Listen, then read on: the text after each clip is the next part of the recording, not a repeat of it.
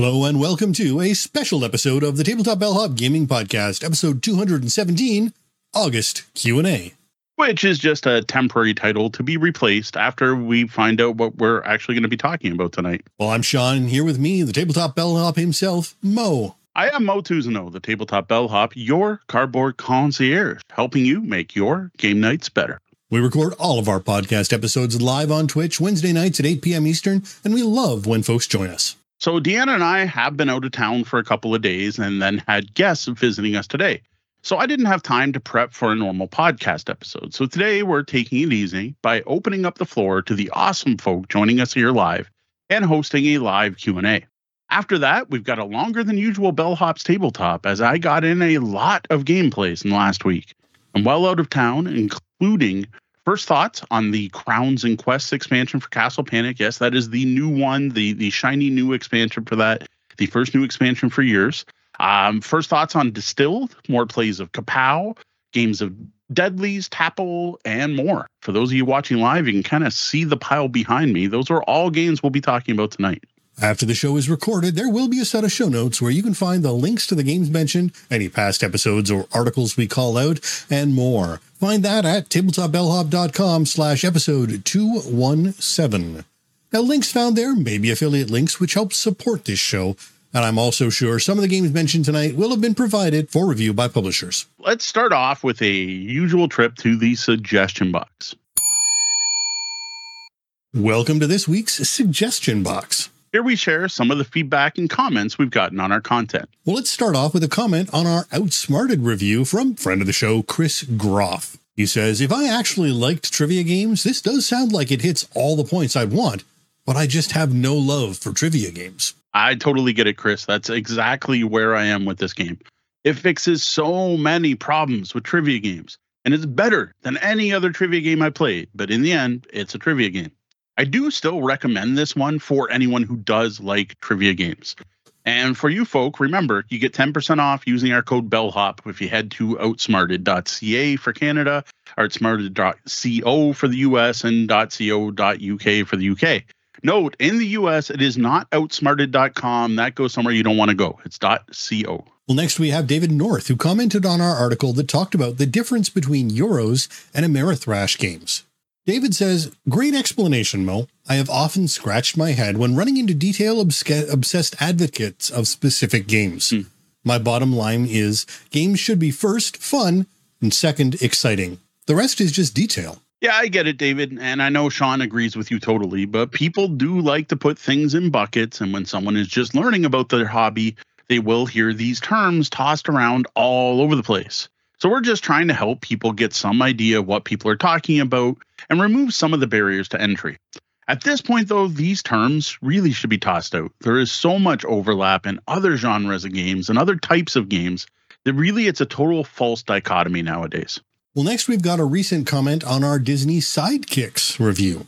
Now, Kingdom Come 811 says, we bought this as my daughter loves board games. My wife and I had a couple of playthroughs to get the rules and mechanisms down, and we were honestly shocked at how difficult it is to win. Fairly straightforward to understand and play, but the lose conditions all too readily come around. Well, thanks for the comment, Kingdom Come. First, congrats on at least figuring out the rules. You got a step further than many parents did, and I'm sorry you ran into the same problem we did. This game is just wicked hard. We've had games where we lost before everyone's even gotten a turn. Now, I don't mind a hard co-op if I know that's what I'm in for. But as we talked about in the review, the problem with this game is that it's not marketed that way. A trend we have seen too often and talked about in episode 207. Looks like kids' games, but they're not. Even the designer, Eric Lang, the designer of Disney Sidekicks, fully admits his game was marketed badly. It's supposed to be a competitor for Disney Villainous, not a kids' game. Well, next we have a comment some of the many local gamers may recognize, Tim Pine, commenting on our Fighting Fantasy Adventures preview to say, I really like this. Loved the choose your own adventures back in the day. Would a single player find it cumbersome to handle 4? Hey, Tim, good to hear from you. I don't think it'd be too bad to play this solo. Like, it's marketed as a solo or cooperative experience. So obviously, Martin Wallace and whatever Wallace Productions, whatever his new company is called, sorry, Martin, thought this was going to be a solo game. But I think you'd miss out on something in the game here, like arguing over which way to go. Do we go towards the clacking sound or the bat wings? No, we have to go where it's silent because that's safe. Or the who gets what item. Oh, you found a sword. Well, I want the sword. No, I should have the sword. Plus, there are some puzzles, and it's always nice to have a second set of eyes and another brain for these. But I can totally see it working. It was designed as a solo or cooperative experience, though I think it would be better with more players. What do you think? You played that with them. That one with us with what we played before, right? A full group. Yep. I expect it would be faster, if anything. You wouldn't have to worry about agreements. And an experienced fantasy player is probably going to catch most of the puzzles and solutions. Even backtracking would become easier since you're the only one keeping track of things. True. Now, that said, I do think the game is designed to be fun for a group. But if one isn't available, I don't think cumbersome would be an issue. Well, let's wrap up with a surprisingly detailed comment on our Sentinel Comics RPG dice set unboxing. Now, Rich McGee 434 says, the Sentinel Comics RPG has become my favorite Supers RPG by a fairly large margin, but I'm still up for the occasional other rule set as a one-off. Still dust off villains and vigilantes or champions for nostalgia games when old friends are in town, and both M&M and Tiny Supers get some table time once in a blue moon. The rest of the collection mostly collects dust at this point, but mostly it's the Sentinels comics for Supers these days. Minor point, it's not actually a full polyhedral set. There's no D20 for anyone who needs one, which you won't if you're using them for the Sentinels, but some people expect a D20 with everything. I suppose it's also mildly inconvenient that the D10s are all one color, making fractionally harder to use as a percentile dice in a pinch, but again, that's something you need for the game they're made for. Probably anyone watching this already has enough oddball D10s and 20s and every other size to choke a horse. Well, they do what they're supposed to nicely. With very, very few exceptions, you'll never need more than 3 of any one die size for a roll during play, and I think all those exceptions are tied to villain abilities, so it's only the GM who might want to tap their dice collection for some spares now and then. Well, thanks for the info, Rich. Now, I'm pretty sure I called out the lack of a D20 in the unboxing, but knowing there are plenty of dice in the set for a player or group sharing is good to know. As for the D100 thing, I wonder how many people playing another RPG would even consider buying something that says Sentinel Dice branded dice. So I guess they were on sale on Amazon when I was doing the show notes for the episode not the show notes, when I was looking for links for the unboxing video. So it's possible they might have been cheaper than a standard set of D&D dice, 3 sets of D&D dice. So maybe you might have bought them thinking you were going to get a full set of polyhedrals. What I still love about these, that they didn't mention here, is the fact that the dice are color-coded. And they're not just like any color, though. They match the character sheets. They match the pre-generated characters in the starter set. And they match every example in the rule book, which is just fantastic for anyone new to the game. Now, obviously, Rich was not new to Supers RPGs when they played Sentinels, but it's possible it's the first RPG someone might have picked up or the first RPG someone will be playing. Because it's a simple enough system. I could definitely see this being a game you'd introduce kids to. And it is so much better to say, grab the orange die instead of having to say, grab the D8. Now, for us gamers, we instantly recognize the D8, but I have seen, and I'm always surprised by it, I show up to a game store for a hobby game night and see people having to stack the dice with the highest number on top because they don't recognize them yet. That removes that. Grab the orange one. That's the D8. Well, that's all the comments we have to highlight this week. Remember, we can't read them all or we would be here all night, but we appreciate each and every comment, email, and piece of feedback we receive. First off, our 5th anniversary giveaway ends tomorrow night at 11:59 p.m. Eastern. So for those of you here live, this is your last chance to enter or grab a couple of bonus entries. You can find the giveaway pinned at tabletopbellhop.com. Next up, as we first announced last week, we won't be recording a live show next week. Yeah, that's right. This past weekend, Deanna and I had some time off, but this upcoming week, the entire family is heading up north to visit my aunt and uncle in Campbellford. And no offense, I'm hoping the podcast is one of the last things on my mind while they're on Wednesday. Things should be back to normal in September, and we should be back to recording live on Wednesday, the 6th. Now, finally, one last note about the audio podcast, and something you may have already noticed, but we're adding chapters. That's right. Now, if your podcatcher supports them, and not all do, you'll be able to jump between audio sections of the show just like YouTube viewers can for all new episodes. Unfortunately, going back to update old episodes isn't really practical. Yeah, thanks to everyone who spoke up and requested this feature, letting us know it was a priority for you. Now, we do have a small favor to ask for everyone. If you see any problems or issues, please let Sean know. That's Sean@tabletopbellhop.com, because we're still working out the many kinks, and we're hoping that next week should look even better than this week. We're here to answer your gaming and game night questions, working with you to make your game nights better. Tonight, the plan is to answer questions from the lobby, our chat room here on Twitch, and we really have no idea where this is going to go. The last time we did this, we spent the entire episode talking about the intersection between video games and board games. Which I invite you to check out that discussion. It was back on episode 210 of the Tabletop Bellhop Gaming Podcast. Live board game Q&A. Done before I realized we should name our Q&A episodes after the fact, which is what we're going to do tonight. So while we're waiting for some questions from the chat, here's one from our question pile to get things started. All right, this one comes from local game designer, patron of the show, Roger Malash. Roger writes, "Hey Mo, I was reminded of one of my favorite movies, Memento, recently. It starts at the ending and works backwards to the beginning, resulting in one of the best aha moments I've seen in film. I was just wondering if anyone has made a game based on this concept. It would start with a situation like a knight fighting a giant raccoon with a sword of fire, wearing nothing but his long underwear. The player would then construct a backstory to explain exactly how he got into that situation and how these strange items came about. This sounds like an RPG game, which is more in your realm of expertise. A cool name for this game would be Backstory. What are your thoughts yet? Has this been done yet?" Oh, I was really hoping we were going to get Mr. Jeff Seuss in the chat room tonight for this one to help us out, because Mr. Seuss is the master of the story game RPG, the as I like to call them, indie hippie games. To no offense to hippies or indie game designers, it's just, you know what I mean. Past the stick role playing. This is definitely his wheelhouse, and I have to say, there's got to be something. Is my first thought. Like this just sounds like the designer of Fiasco, like Jason Morningstar, came up with this, right? Like that style of game. It's got to exist.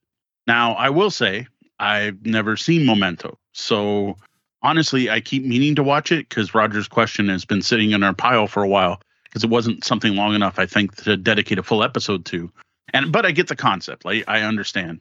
Now, what I'm not sure, and maybe Sean can help this, is how is this different from a flashback episode of a serial, right? Where you've got the Star Trek episode, you turn it on, and the Enterprise is on fire, and you see Uhura get stabbed, and like Scotty falls out an airlock or something, and then it says, 38 days ago, and it jumps back and tells you, like, how is that different than Memento? All right, well, I've never actually been able to bring myself to watch this movie, but I do understand the concept. I'm just not actually a Christopher Nolan fan. So I would expect to find this sort of game on itch.io as a solo journaling game, honestly. But a quick search yesterday didn't manage to turn one up. But that's not to say there isn't one there already.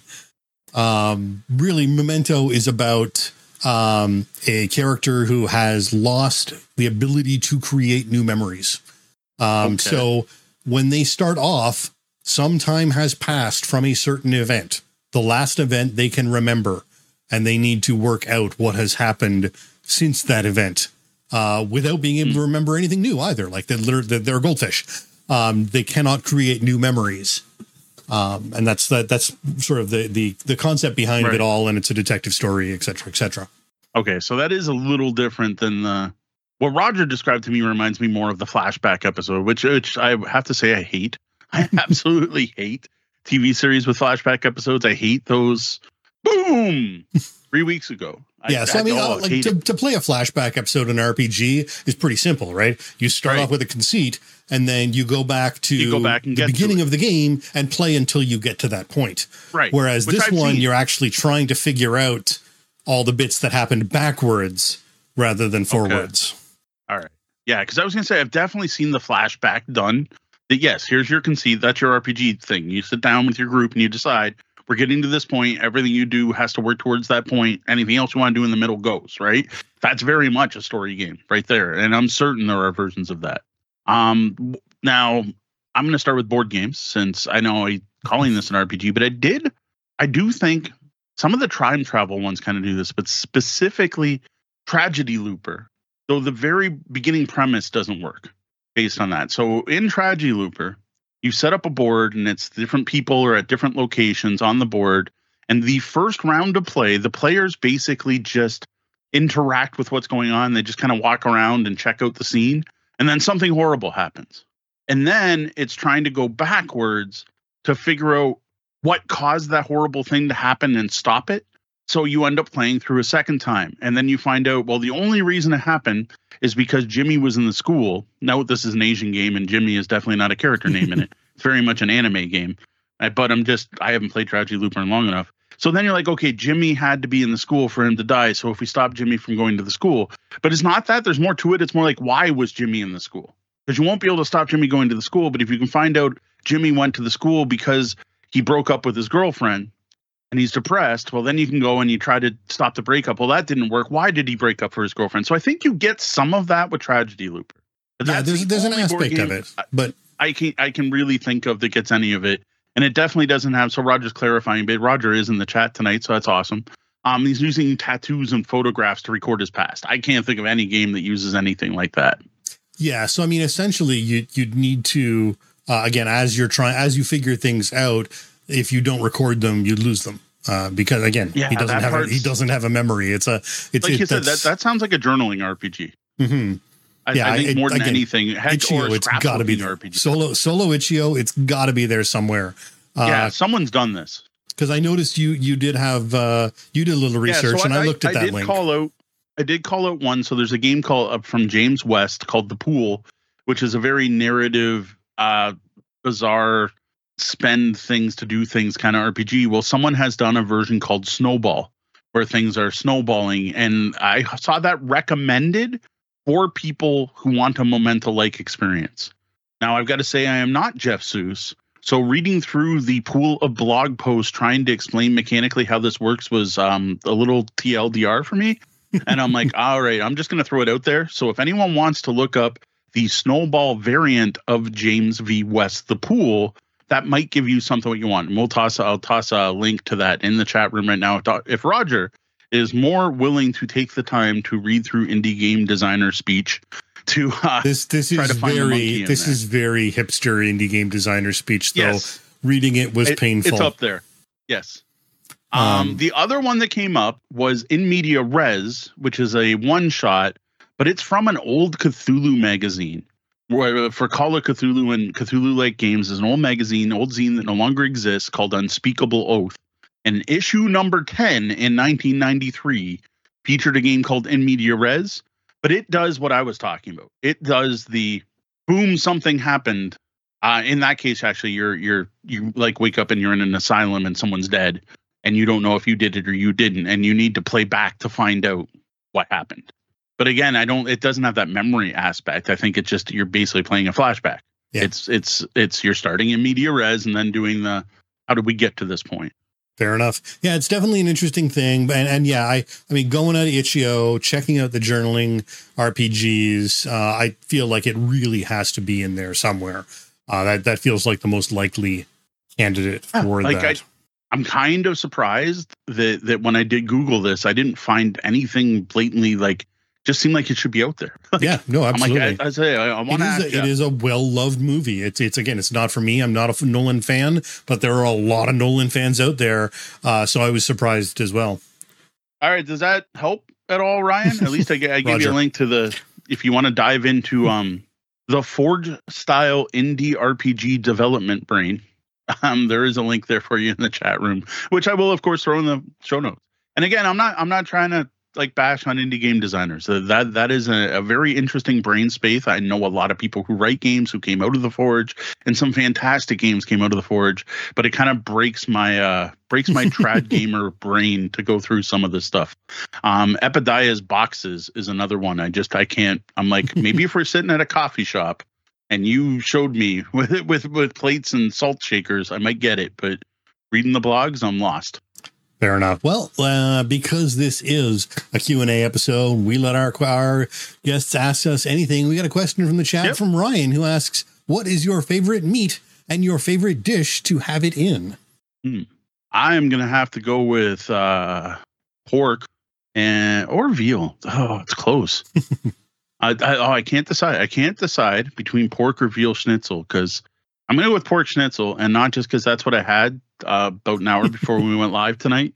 One of my absolute favorite dishes of all time is a really good Wiener Schnitzel, which is a Wiener Schnitzel would be veal, is a really good Wiener Schnitzel. But I haven't had a really good Wiener Schnitzel since the Rathskeller closed in Windsor. So the equivalent has been pork schnitzel. And oh my God, the Heimat has a fantastic pork schnitzel. Now, I may still prefer Wiener Schnitzel, but it's been so long since I've had it that I don't actually know if I prefer it to the pork because it's just nowhere locally sells it. So between those two, that would probably be my favorite meat. I'm gonna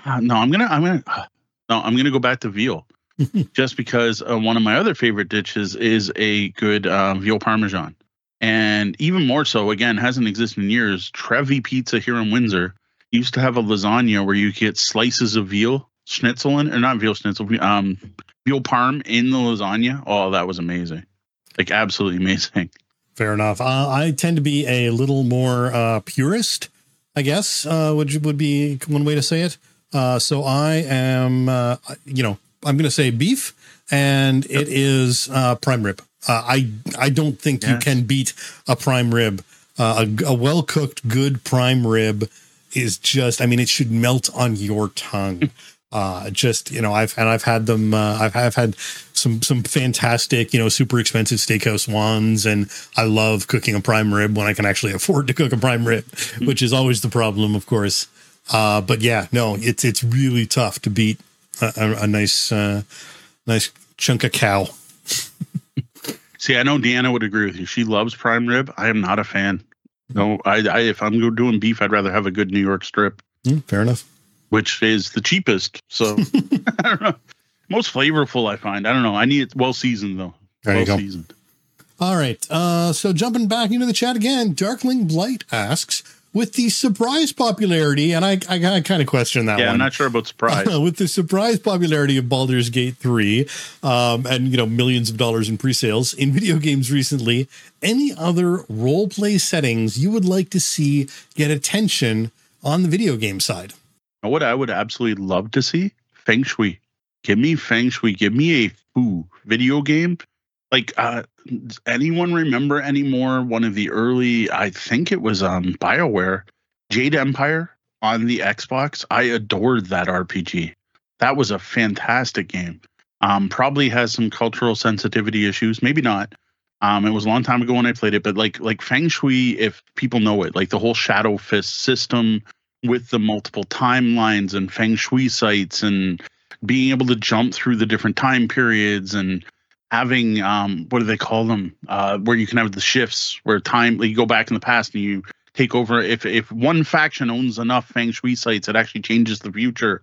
And in today's reality, the only reason we don't have magic is because the magic clans don't own enough Feng Shui sites in the past anymore, because the futurists went to the past and just burned them all, right? Like, I adore that game setting, and I love Fu movies. I adore all types. And one of the things that I loved about that game, it was Robin Laws trying to be able to make one RPG that handled all types of Asian cinema.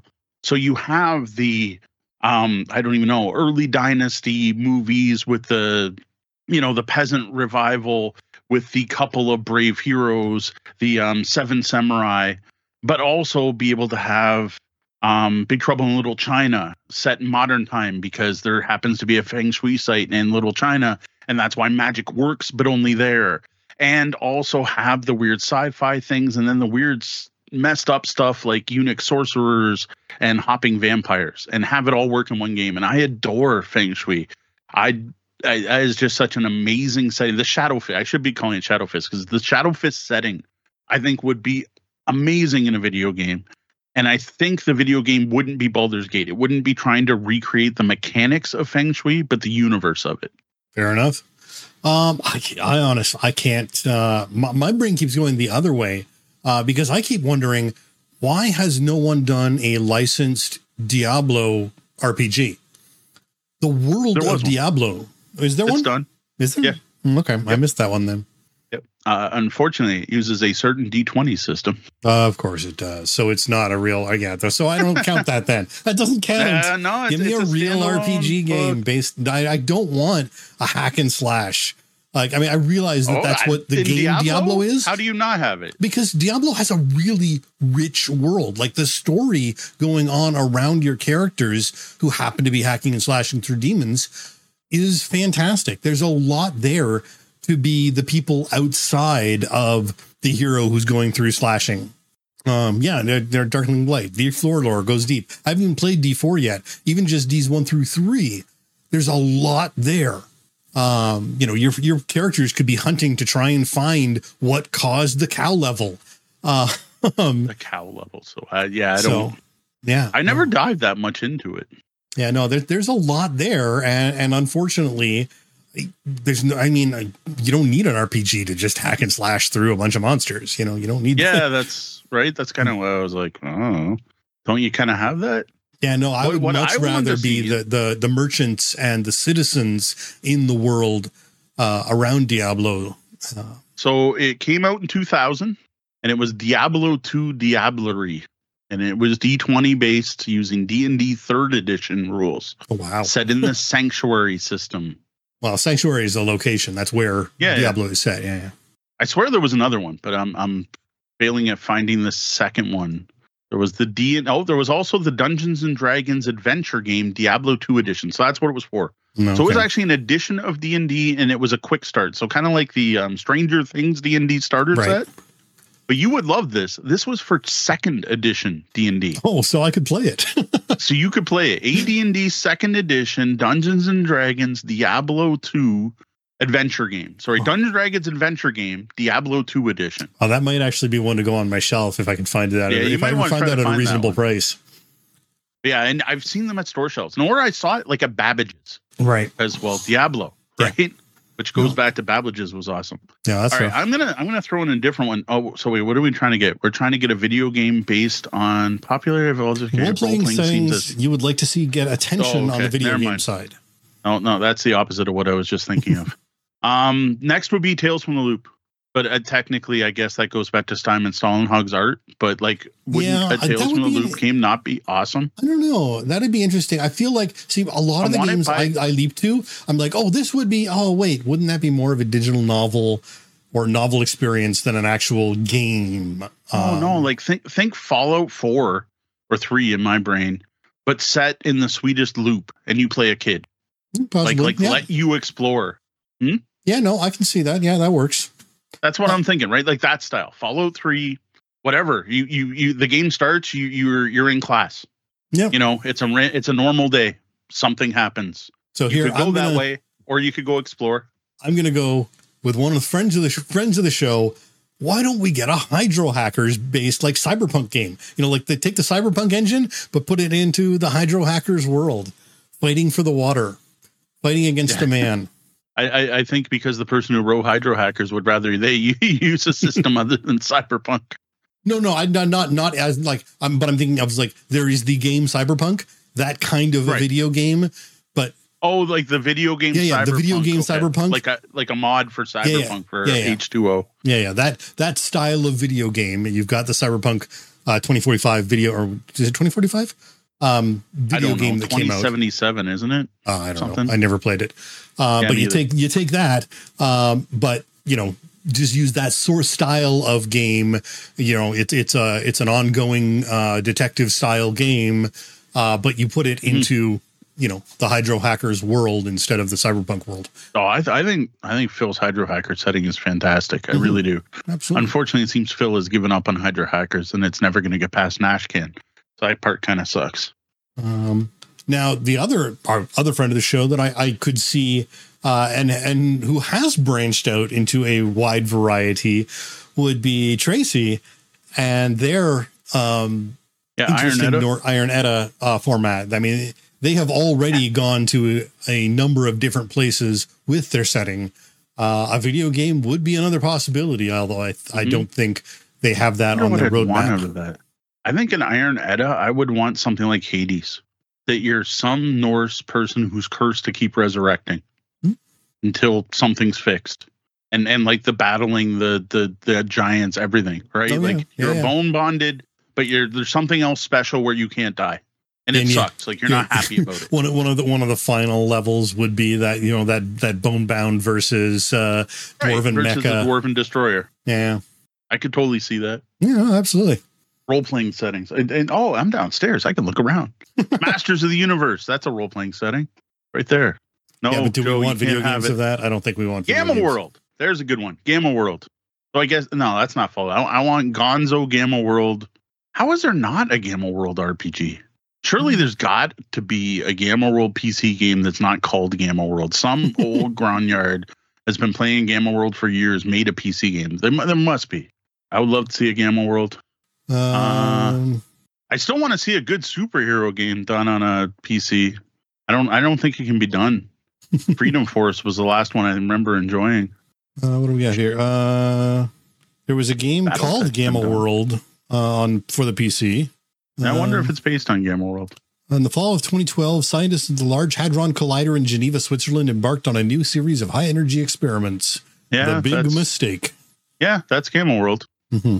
So it has been done. All right. I need a modern one.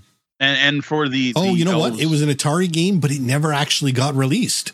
Oh, there you go. There we go. That's the problem. So it was. So that's why it was announced, but it was announced and then canceled before release. All right. There we go. That's... for the Elves with Cyber Deck loving fans, Shadowrun, but that's been done. That's right. There's like 5. I kickstarted them and I haven't played any of them. Never mind. And there's even a Paranoia one already. Yeah, I played it. I've got it. We reviewed it. We have a review of the Paranoia role playing game. Darkling Blight points out DC Universe Online is still going on somewhere or somehow. Yeah, I played it for a while. It was interesting to start, but again, my big problem is I never end up connecting with groups, and all of those MMOs stink as single player once you get past your, the initial startup. You get through the on rails portion, and then if you don't have a team, if you don't have a squad, it's utterly pointless. And that was my problem with DC. If I'd had a squad, I would probably have still been playing these. I sat down when we first got the Xbox, and I'm like, oh, this is cool, and I jumped in and I loved it.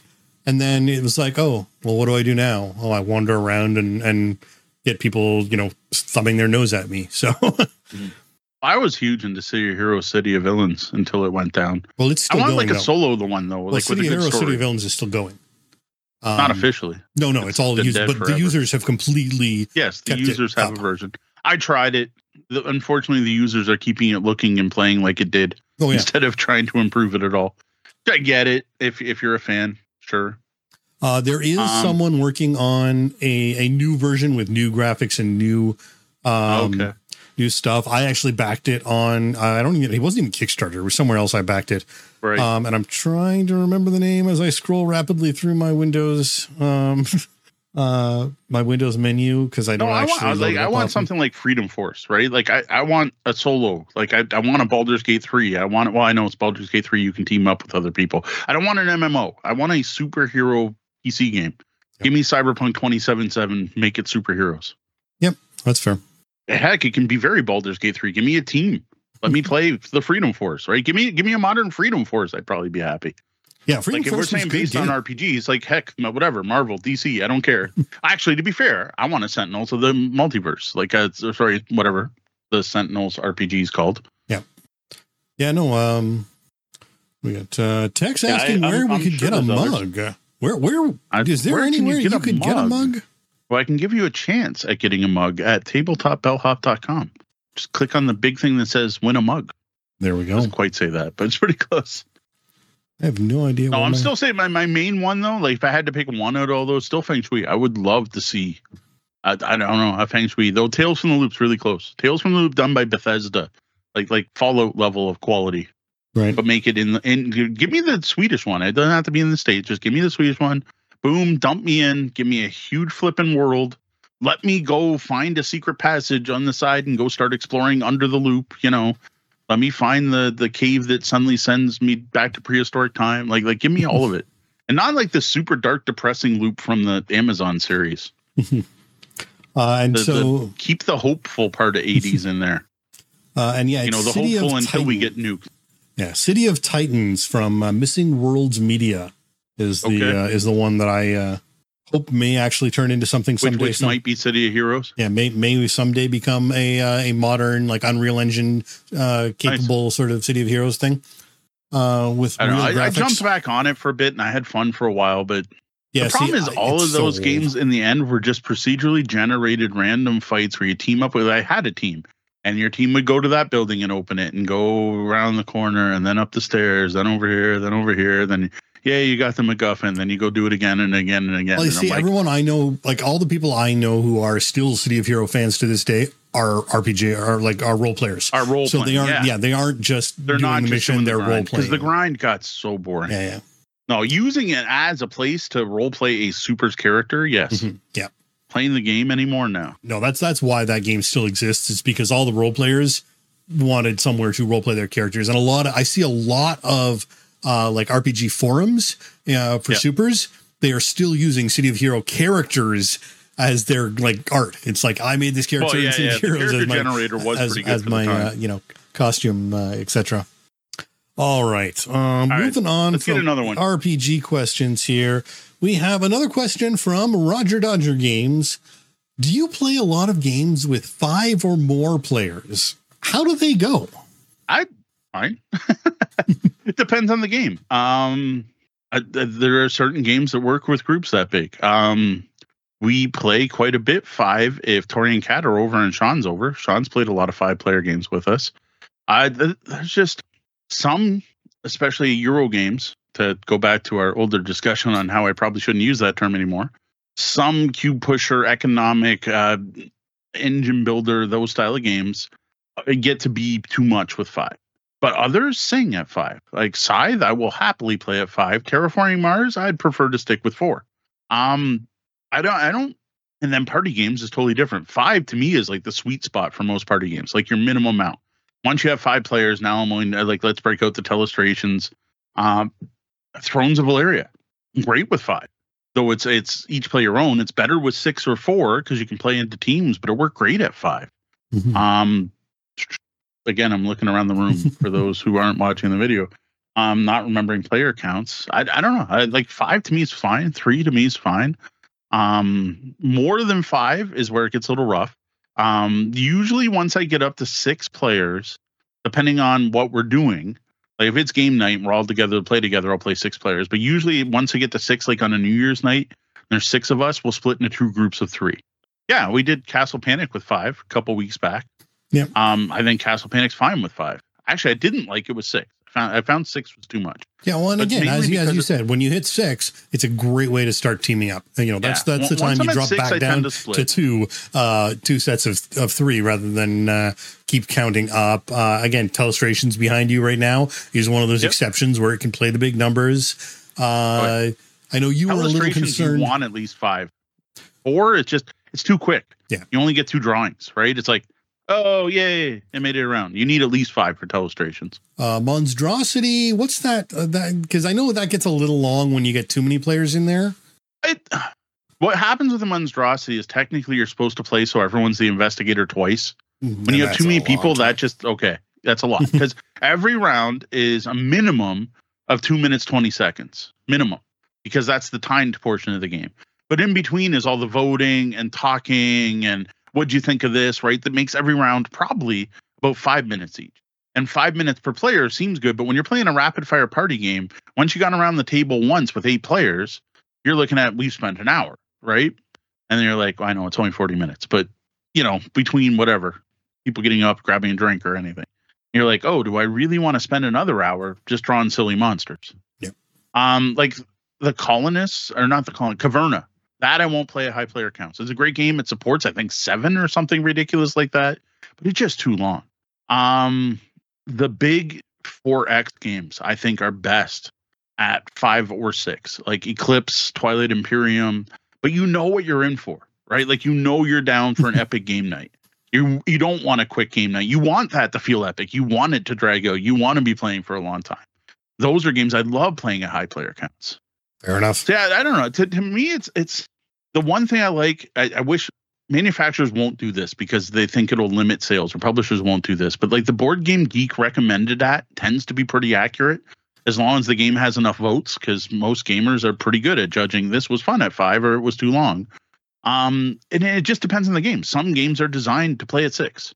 Battlestar Galactica, you want to play it at 5. Once you play at 6, it adds in a weird, funky rule about Cylons. 5 is the perfect amount. I won't play that game at any count other than 5. I'll only play Battlestar Galactica with 5 people at my table. Roger mentions the alpha is good at 6. Yep, the alpha was pretty good for higher player counts. Almost every game with a GM plays best at 5. So like Star Wars Imperial Assault, I think is best at 5. 1 player playing the Empire, 4 players playing the hero. Descent, Journeys in the Dark was the same thing. What's the American Haunted Heartland game? What is the name of that stupid game? It's not stupid, sorry. Ghost Betwixt. You wanted 4 players and a DM. The classic Hero Quest, 5-player game right there. 1 player plays, I'm going to say Zardoz. That's not the right name, I know. Zardoz, and everyone else plays heroes. Like I said, it depends on how the game's designed. If it's designed for 5 players, great. Now, if it's designed for 4 and they made it available to play for 5, I think that's where it can be hard and sometimes go too long. Like to me, Terraforming Mars is one of the examples that once you get to 5, I don't know what it is. Like you think adding 1 more player would add 45 minutes. For some reason with Terraforming Mars, it adds an hour and a half. I don't know why in that particular game. Dominant Species, if I remember, is best at 5. I like high player count games for games that support high player counts, I guess. Fair enough. I will say the sweet spot in general for most games seems to be 3, whereas I usually play 4. Most gaming I do is 4 player. Me, D, and the kids, or me, D, Cat, and Tori. So playing just me, Sean, and D, we've hammered through some games that seem like they should be longer and they're not, with only 3. So that's also a level of the experience and willingness to sort of head down and game with sipping coffee and playing through, where it not necessarily the most social and relaxing gaming that we've done at when the 3 of us sit down and we've got some games to get done. Hues and Cues, you want at least 5, if not more. That game's better with 10 players. Not many games play 10 players. Trick Draw, more with whatever the max is. 5 might be the max.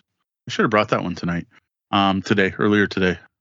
Diamonds is one of the best trick-taking games that plays at 5. That's actually why I love Diamonds when it came out. Like I like Hearts, Spades. Diamonds is weird because when you play offsuit, something funky happens, which involves these diamonds, which are actually how you win the game. But what I love about it is you can play 5. I'm not at that time. I don't even know if there was. There must have been. I think Wizard might have played 5 or 6, but like there weren't really hobby trick takers that played high player counts. But generally, I'll still say it though. Like if I get to 6 players, unless the goal is for those 6 people to hang out all night, like if it's public play event and we get if we get 6 people showing up, I'm generally going to say, hey, why don't we split into 2 tables of 3? Unless I can't teach both tables. Psychobabble plays good with 5. I found once you got past 6, though, it just becomes too easy for one roll. Though I'll talk about that later. I guess that becomes more difficult when alcoholic beverages are involved. Yeah, no, Ryan's right there. Co-op games, when you get too high. One of the big problems with most co-op games, I find, is, in order to enable the co-op at larger player counts, it's, the bad guys act every time any player acts. In some cases, by the time you get around to the evil, bad, negative, opposite game side of the game has done so much that you're already feeling watered down, like under the thumb before it even gets to be your turn. And so realistically, 3 or 4 can really be a sweet spot for a lot of those co-ops. Yeah. And then same with the, even when you're not facing an adversary, the more players you have, the more quarterbacking is probably going to happen for someone. And obviously, once you get up to 5 players, there's probably at least 1 player who didn't make a decision that entire game, if not 2 or 3. Fair. Plus, the higher chance you're going to get people butting heads too. All right. Yeah, sweet spot. The other one, like Codenames, all the Codename games, like Duet plays great with 2, but I think it plays even better with 4 or 5. What I like about Codenames with 5 is you actually have 3 players on one side and 2 on the other. Duet, but it's cooperative, so who cares? Right. It doesn't matter that your teams are unbalanced, which I actually like. Fair enough. Well, we got a follow-up question from Roger here. That isn't a follow-up, but I think it kind of melds in nicely with what we've just been talking about here. And this came in from Discord earlier today, where he says, I like a lot of player interaction and negotiation in games, but some players don't enjoy any interaction. They enjoy solving a challenging puzzle more than trying to peer inside their opponent's heads. How do you deal with diverse needs in a game group? I think that's true of any, whether it's negotiation, interaction, social deduction, dexterity, real time or not. You split people up. Like no one game is going to make everyone happy. And if your goal is to keep everyone interested and happy, the only thing you can really do at that point is compromise. Is you play the puzzle game first, and then you play the social deduction game next, or you play the negotiation game. Now, if you're lucky enough to have a big enough game collection, you might be able to find games that cater to both groups. But I tend to find that when you try to do that, neither group ends up happy. Like they're like, oh, I like this part, but I didn't like this part. And they're better off just playing a game they fully like instead of one where they like part of. So that's one of the things I've learned over the years running public play events, that if someone's, you're like, oh, I love worker placement games and figuring out a puzzle. And there's another group that like, I love trying to play a hidden role and find a traitor. Well, you mash those two together and you end up with Shadowhunters, which was actually played at the Barbershop Bar. Doak was so happy he finally got to play a full 7-player game of Shadowhunters. But for the players who like worker placement, they're like, oh, I didn't like all the lying and trying to just figure things out. And other players are like, well, I knew the answer, but I couldn't collect the stuff to be able to give my answer, and I didn't like that. And I'm like, and I think you end up with both groups not happy. Now, the people who like social deduction and worker placement are like, this is awesome. They got a social deduction worker placement game. So I get it, but like you can't make everyone happy. And it goes to the stuff we talked about before many, many times on the show about a session zero, is if you're putting together a game group, right? Like you've decided you're going to get together on Wednesday nights at easy mode, which easy mode's long gone. Rest in peace, easy mode. And you're trying to make everyone happy. Well, the best thing you can do at that point is find out what people want to play the next week and let them know, like, hey, I'm going to be bringing this. If you're not interested in that kind of game, you might want to bring your own game to play or not show up this week. Stuff like that. Like, you set expectations at the beginning of the night. And when you're looking at an event like that, your best thing you can do is let people know ahead of time what you're going to bring, and let people know, like, hey, if this game's not for you, like people, you don't all have to play the same game together if you happen to be at the same event, right? Like, split up, go play 2-player games. I am really tempted to run a night at the Barbershop Bar where everyone just plays 2-player games. The problem is I can't clone myself to teach that many 2-player games at once.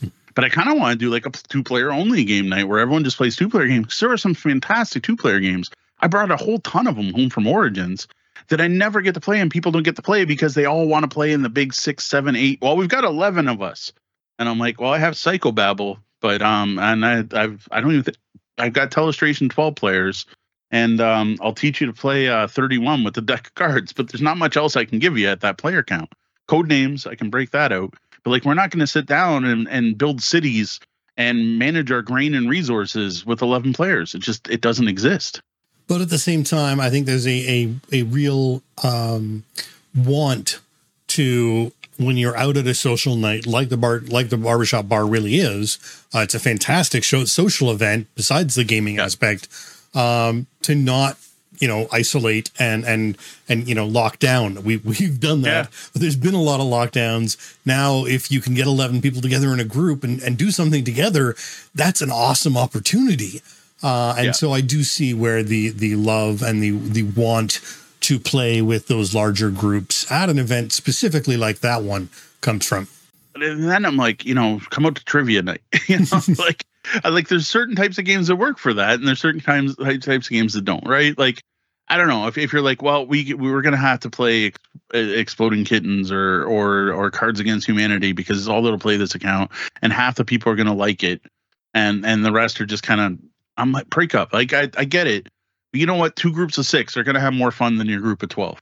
And no, you're not all playing together, but you know what? Next round, swap up 3 people from each table, swap to the other table. Like, there's ways to do it, and I think that's the key. But it's set expectation, right? Talk to people, but try to compromise in some way. Like I said, the big one for most groups when I'm running things is we're going to play this, and then we're going to play this, and realize, like, talk about it. Be like, I know you don't love this kind of game, but they love it. So we're going to sit down and play this for their sake. And then maybe you'll find something you love in this game you missed before. And then we're going to play your game next, and we're going to have these, and they're going to check it out and see if they enjoy it more than they thought they would. And that way, both groups end up getting to play the games they enjoy. And like I said, trying to find that game that fits both groups doesn't always work as well as it. It sounds great in theory, but I find it doesn't always work all that well. If you can manage it, 2 separate game nights. Separate your groups and have more game nights. It's not an invalid. Like, yes, as adults, it seems like we never have enough time to do stuff like that. But that's the suggestion I always tend to give to RPG groups, right? When they're like, well, I have one group that really wants to play Pathfinder, or another group that wants to play this. So on one week we play this, and on another week we play this. And I'm like, oh, you'd just be so much better to just split those players up. And on one week, get together with this group, and on that week, get together with that group. And I'm like, but then I don't get the game every week. But I'm like, but you're not having fun every other week. So why not let the group that's having fun have more fun? And then when you do show up every other week, you get to have more fun. But people want to hang out with their friends. So gaming with friends can be complicated. Yep. To not hurt people's feelings and everything. But it comes down to the same thing we always talk about it, right? It's sometimes it's an awkward, difficult conversation.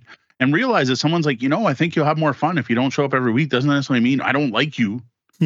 Don't come out I don't want to see you every week. No, you're trying to maximize the fun of everyone playing. Absolutely. All right. Any other questions from the chat before we wrap up what we've got going on tonight in the Ask? Last opportunity before we dip into. There you go. Red Meeple Ryan is recommending Mega Civ if you need 11 players who want that empire building resource management game. Charles finished the game. I think it was yesterday, or it was telling me about it. There are people into those games. Not for me. I know I haven't played it yet. I should give it a shot. Maybe I'll love it. I still need to sit down and play my first 18XX with someone who can explain it to me instead of trying to read it from the books too. I think I'll like the 18XX. I'm not sure if I'd like Mega Civ. There are some locals that just adore those kind of games. Like they get together, they make a night of it, they order pizza, they rate beers, and they play these massive civilization games. Whereas we tend to go for quantity over. Yeah. There aren't too many times when we play. One of them would probably pay me to review one of those games and talk about it. Yeah, there are too many times when we sit down and only play one game in a night or a weekend, like other than Horizon Zero Dawn, and even that weekend we still played other games. Yeah, we still played. We just played a lot of Horizon Zero Dawn as well. We need to do that again, unfortunately. Although I like the game. I like the game well enough. Yeah, it was just unfortunate that we discovered some problems if you didn't have all of the content, sort of thing. Oh, it's not even that. I've now talked to the designer. That card's completely useless. Oh, it doesn't actually become useful later. Oh, God. Nothing in any of the expansions yet. It's a mistake. It came from when they were going to do something and they didn't do a thing. Right, and left the card left over. Unfortunate. The dice were different. There were crit symbols on all of them at one time. Fair. They changed the dice, but never went back to remove the symbols from certain cards. Fair enough. I don't remember when that came up. I was looking up something about the game. Do we want to nail that one last question, or should we just move on to our coffee? I feel like we're a little short tonight, but that's fine. We can go. We got a lot going on. Yeah, we got a lot going on after. So yeah, we got lots of gameplays to talk about. So no other questions, which is cool. Well, that's it for tonight's live Q&A. Thank you, everyone, for all the great questions. Yeah, it's always fun doing one of these. It's kind of relaxing, at least for this part of the show. The after work sucked, but you know what? This part's enjoyable. Thank you, everyone who sent in questions. I greatly appreciated, as usual. I'm going to call it one thing I missed. Actually, Red Meeple Ryan pointed out there is now a journaling version of Star Trek Adventures, which I just think is cool. So Star Trek Adventures from Modiphius, I think it is. The big Star Trek role-playing game that's out now has a way to play solo.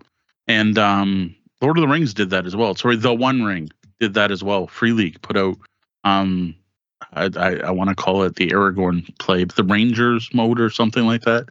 A way to play that solo. So that was cool. Sorry if we didn't interact with everything that was said in the chat, but I do thank you for the questions. Speaking of questions, if you have a question for us, you can hit us up with an email, questions@tabletopbellhop.com, or head over to the blog and click on Ask the Bellhop. And now, in the Bellhop Tabletop, we look back at the games we played since last episode. Okay, so I've got lots to talk about this week. Hosted a public play game night at the Barbershop Bar. Dee and I were out of town for a couple days, which always leads to some two-player gaming. And we had some guests down from Ottawa today and did some gaming with them this afternoon. So we've got quite a bit, or at least I've got quite a bit to cover. I didn't get much gaming in there. I am sorry to have missed Dyson, but then I don't really know Dyson. That's friend of yours, and you're the one who enjoys their streams on a regular basis. I think I have caught a one here or there when you've told me to go check out the music that he's listening to right then. Yes, but that's about it. Mostly, I'm sad to have missed the Barbershop again. They seem to be picking the wrong weekends for me time and time again. And I just haven't been able to get me and or the kids down with them. One day it will happen. Maybe sometime over the Christmas break or something. We can squeak in a barbershop and kids. September 16th is the tentative date for the next one. That might. I don't even know. It isn't every other week. 16th will work actually. That is the whole. That's the whole of the schedule. Date. Ian asked while we were out of town, and I'm like, I don't have my date book or anything, so I need to look and see what else is going on. So that one, that will be the first to work for me in a while because I think I've missed a couple. So there you go. All right, I do hear we were featured on the screens at the Barbershop Bar, though it didn't work that well. So I guess last time we did it, Sean had put us up on the screens, but then it just went to the playlist and was playing the Dice Tower and whatever. So I'm like, cool enough, right? Put up board game content. So he just put us up. So we had Tabletop Bellhop content out there. But for whatever reason, whenever one video ended, it didn't go to the next one. Oh. So it was a cool idea. And to be fair, Sean doesn't actually watch our stuff. He's not really much of a gamer. And I'm talking about Sean Garrity Davis. This is a whole different Sean. There's a lot of them. Whole different Sean. And others. I've told many people before, I collect Sean's. The cook at the Barbershop Bar. One of the employees there. And so he was putting on the escape box stuff and reviews where I would have put on full episodes. I just would have went to our podcast playlist and told it to go, possibly to shuffle, but I wasn't the one running it. So fair enough. But it was kind of cool to have us up. A couple people were like, I don't think you can actually shuffle YouTube. No, maybe not. I don't know. Yeah, it was kind of interesting. But then people asked for music to be put on. So it was neat to have up for a minute, but we don't have the best kind of leave it on in the background content, I guess. Yes, there we go. Ever reach for it too. I thought they would have had them up on the TVs, but actually had music playing. I didn't think they would have our content playing audio. That's kind of weird. Yeah, well, the other thing is we don't have closed captioning on everything. True. So if we had closed captioning and everything, I think they would have left it up. I don't know. Maybe next time we'll try to figure out something a little better. Before that though, we did play 2 games of Castle Panic over at Brenda's and finally got to the end of the rainbow. We have now tried all of the content in the big box behind me here. And got to try the Crowns and Quests expansion, which I think is it's newer, right? This is the new hotness for Castle Panic. So Castle Panic Big Box came out. Crowns and Quests came out after the Big Box, which is the reason why there is a Big Box second edition, essentially, because the first Big Box didn't actually have all the expansions in it anymore. Yes. So this is Crowns and Quests came out, and then Castle Panic second edition came out, which revised all the artwork and made it look a little nicer. They fixed a couple little things. And then they put out the new second edition Big Box that now included Crowns and Quests. And to be fair, this is what Fireside really wanted us to cover, was the Crowns and Quests expansion. So the first thing I'm going to note is we played 2 games of Crowns and Quests, and that was on the same night. Which is notable because we don't generally play more than 1 game of Castle Panic in a night. Yes. Because it's a 2.5-hour flipping game when you add in all the expansions. So not this one. So what this game did, this expansion does, is it is strongly recommended to only play with the base rules. Now, I do have a correction from last week. I was talking about how I had kind of peeked ahead and looked through the rule book, and I said it was designed specifically for the base game and no expansions. While actually reading the rules before play, the actual suggestion is designed for the base game and at most 1 expansion.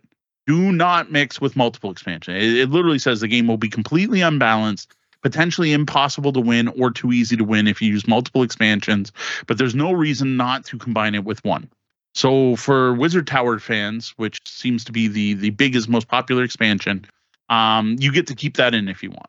Yeah, and that makes sense. The Wizard's Tower, I think, is a really fun expansion. Adding that second deck, the option for the other kind of cards, really made it a more fun and variety and various games. So I think the biggest thing I found missing, though, was the variety in the monsters. Like, the base game of Castle Panic has goblins, orcs, and trolls, and that's it. It doesn't seem like that's it when you played it, but like that's not very varied compared to once you throw in the Wizard's Tower. You get the mega boss monsters, the new boss monsters, the imps, and then like all kinds of different flying creatures and all this other stuff. So I was actually more sad that what we were pulling out of the bag wasn't as interesting as I was not having wizard spells. But I would strongly recommend them. Now, these 2 plays were with just the base game. Now, what this does is it completely changes the point of the game. So instead of destroying every monster in the bag, you now have to complete 2 quests. To get these 2 quests, you're randomly going to determine them. One is what they call your in-game quest, and the other one is called the final quest. Interestingly, you draw them both at the start of the game, so you get to see both of them. Personally, I would have liked it if the final quest you didn't draw until it came up, but it does let you plan ahead. So while working on the first quest, if you know what the final quest is, you can do some stuff. Would it be, and then or is it potentially impossible to complete the final quest if you didn't know in advance? Like, could you possibly go down the wrong path? No. Okay. Nothing. Well, not in the ones we saw. Not at all. To be fair, the first quest just kind of felt like play a game of Castle Panic. And then here's your starting state for the real game of Castle Panic. Right. If that makes sense. Okay. One of the nice things this does add is asymmetry. Thank you. Love asymmetry. There are now 12 characters. How many towers are there? 6 towers, 2 characters per tower. So yeah, 12 characters that you shuffle up, give 2 to each player. They get to pick them. These give huge abilities, honestly, huge abilities. They say feel free to use these in any game, but if you do, use one of the more panic rules, which are the rules to make the game more difficult, because they won't make it easy. But I gotta say, if you're ever playing this game with littler kids, give them heroes to play, because that's going to remove the difficulty that can happen due to randomness in Castle Panic. Like, these abilities are huge. Like the archer can change the range band of something. There's a guy that can do 1 damage, anything, anywhere not in the forest, once per turn. And like, that doesn't sound like much, but if you play Castle Panic, you know how much that 1 damage can make a difference. Yeah, that's huge. It happens every time on their turn.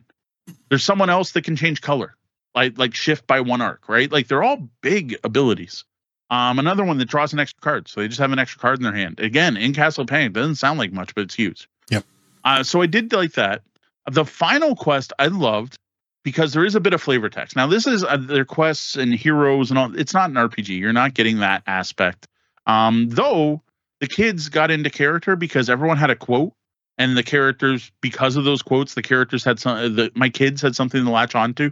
Like, oh, it says blah, blah, blah. So he's obviously gung-ho, so I'm going to do this and this. So it was a bit of that, but it's not an RPG. But I like the fact that the final quests ended the siege. So it was the story of how you found out where the monsters were coming from and then what you did to stop them from coming. And I thought that was just neat. Like, story-wise, I thought that was neat. So the first quest we faced, I thought was fascinating. So you're playing Castle Panic, just the base Castle Panic. You only got orcs, goblins, and trolls. But there were, every turn, a monolith thing shows up. It was called the Chaos Stone or something. On his own in the map. It has 2 health. Anytime, and it starts in the Archer Ring.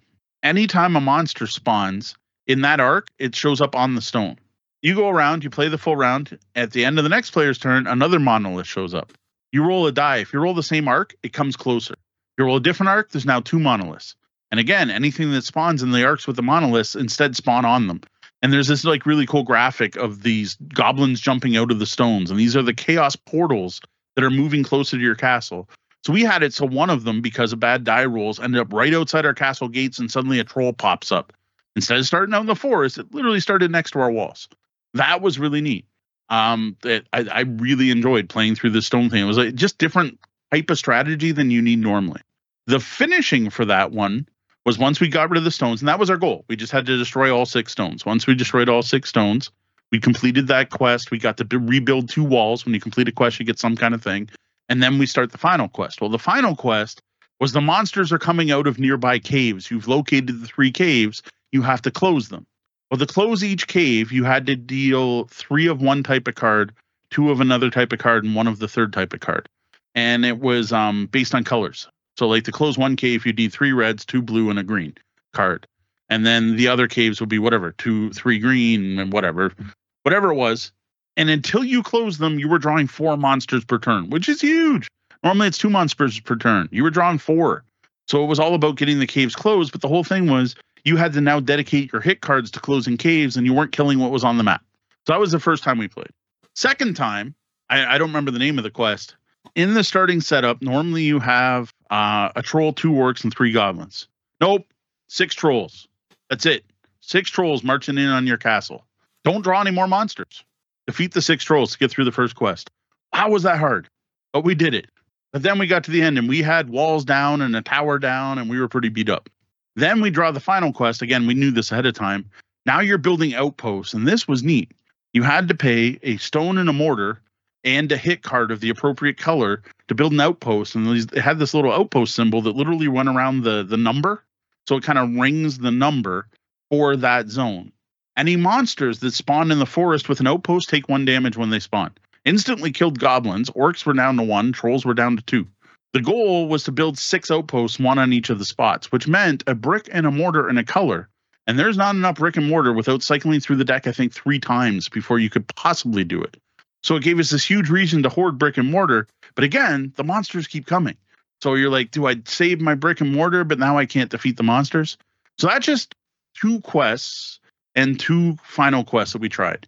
But like, how different is that? It's almost like every quest is a standalone expansion for Castle Panic that could have been sold separately, but it's thrown in this expansion.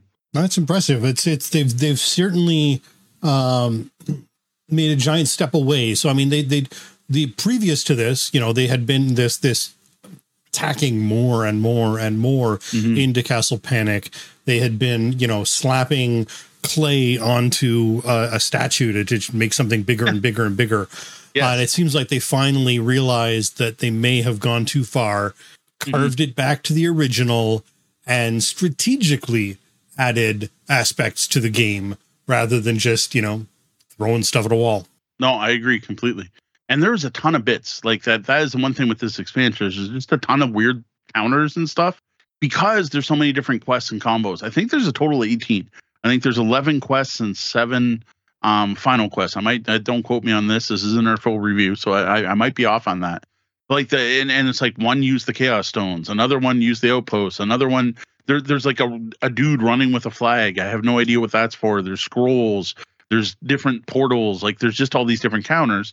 So when you get the quest at the top, it just says set up. It's like grab this from the box and then put these here and there.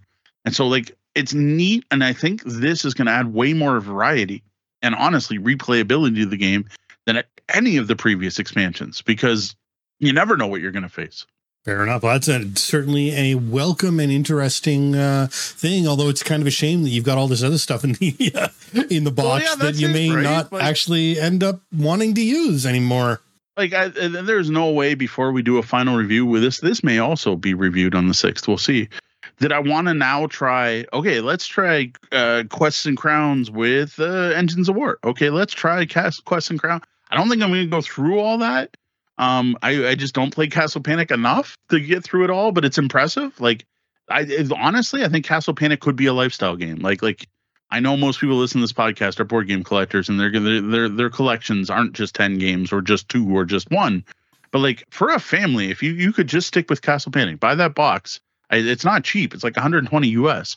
But buy that box, you're set for years. Like you can just keep trying different combos and trying different things, and let's try this with heroes. And that's like all we've been playing is the basic rules. Every single adventure has rules for less panic, every single expansion has rules for less panic and more panic. And we could still be doing all that. And then there's a whole mode where someone plays the monsters and they get a hand of monsters to play, and they can either play 2 randomly or they can put 1 out where they want. so they can actually time it so like the trolls hit your weakest spot and stuff. Like I haven't even explored that part of Castle Panic. So if you have been growing up with Castle Panic, did your parents buy Castle Panic as the only game when you were born, and you have slowly been growing up with the experience of Castle Panic for your entire life? Let us know in the comments below. Yeah, I like this one. This expansion was good. It got brought. It's what I was worried it wasn't going to do. It did what I thought the last expansion might do, and brought back the kind of silliness, right? The quick play, the stress, but then some elements that really changed up the game. Like I said, the stress of those stones. We got to get the stones. The stones are going. What if a troll spawns right there? And it still took about an hour to play. It got back to that quick play, exciting, stressful, somewhat still pretty dang random, but it never felt unwinnable like we had with the base game. So I have a feeling these quest and crown scenarios are better balanced than beat every monster in the bag. Yeah, and the whole idea of not having to beat every monster in the bag is a big deal. I remember, dipping your hand into the bag and just sort of dreading the feeling of how many monsters were left in there still. And so to know that you don't have to get through every single one in there is a big relief. and in the games we played, there were always monsters left in the bag.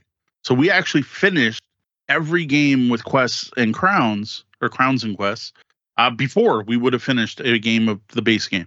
So to me, that's a good thing, really. Like getting back to that speedy play. That's what was lost with all the expansion. It made it start feeling more like a Euro. But do I want Castle Panic to feel like a Euro? And I think this won me over back to I want Castle Panic to be a beer and pretzel, laugh out loud, freak out. Oh my God, look, there's a goblin right there. No, you have to use that card. We got to kill the goblin. If we don't do that, he's going to smash our wall. And never mind. Here comes a giant boulder. Fair enough. All right, next up, Barbershop Bar Night. Pretty busy overall, over 30 people. What I would say is out of those 30 people, 10 were new. Like 1/3 of the people were brand new. Some of the people who were new last week were now seem to be regulars. Like they've now shown up. There's a couple of people that I've now seen at every event this year, which is kind of cool. And there was the usual group of people we tend to see every month. A lot of regulars were not there. So like Jeff and Cedar Lassus totally. Once Jeff found out they serve good mixed drinks and not beer, he's been itching to go back.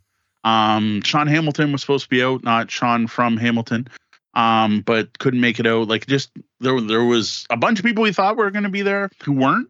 And I think if everyone had showed up, we might actually hit 50. So in a way, I don't think it was good that we were missing those people, but I think once we get to 50, we're going to have a hard time finding a table in a game for everyone. Fair enough. So I was really happy with the number of people who showed up. One of the things we hadn't seen before is an RPG table, which is pretty cool. So there was a Dungeons and Dragons table. Someone was running a one-shot, went all night.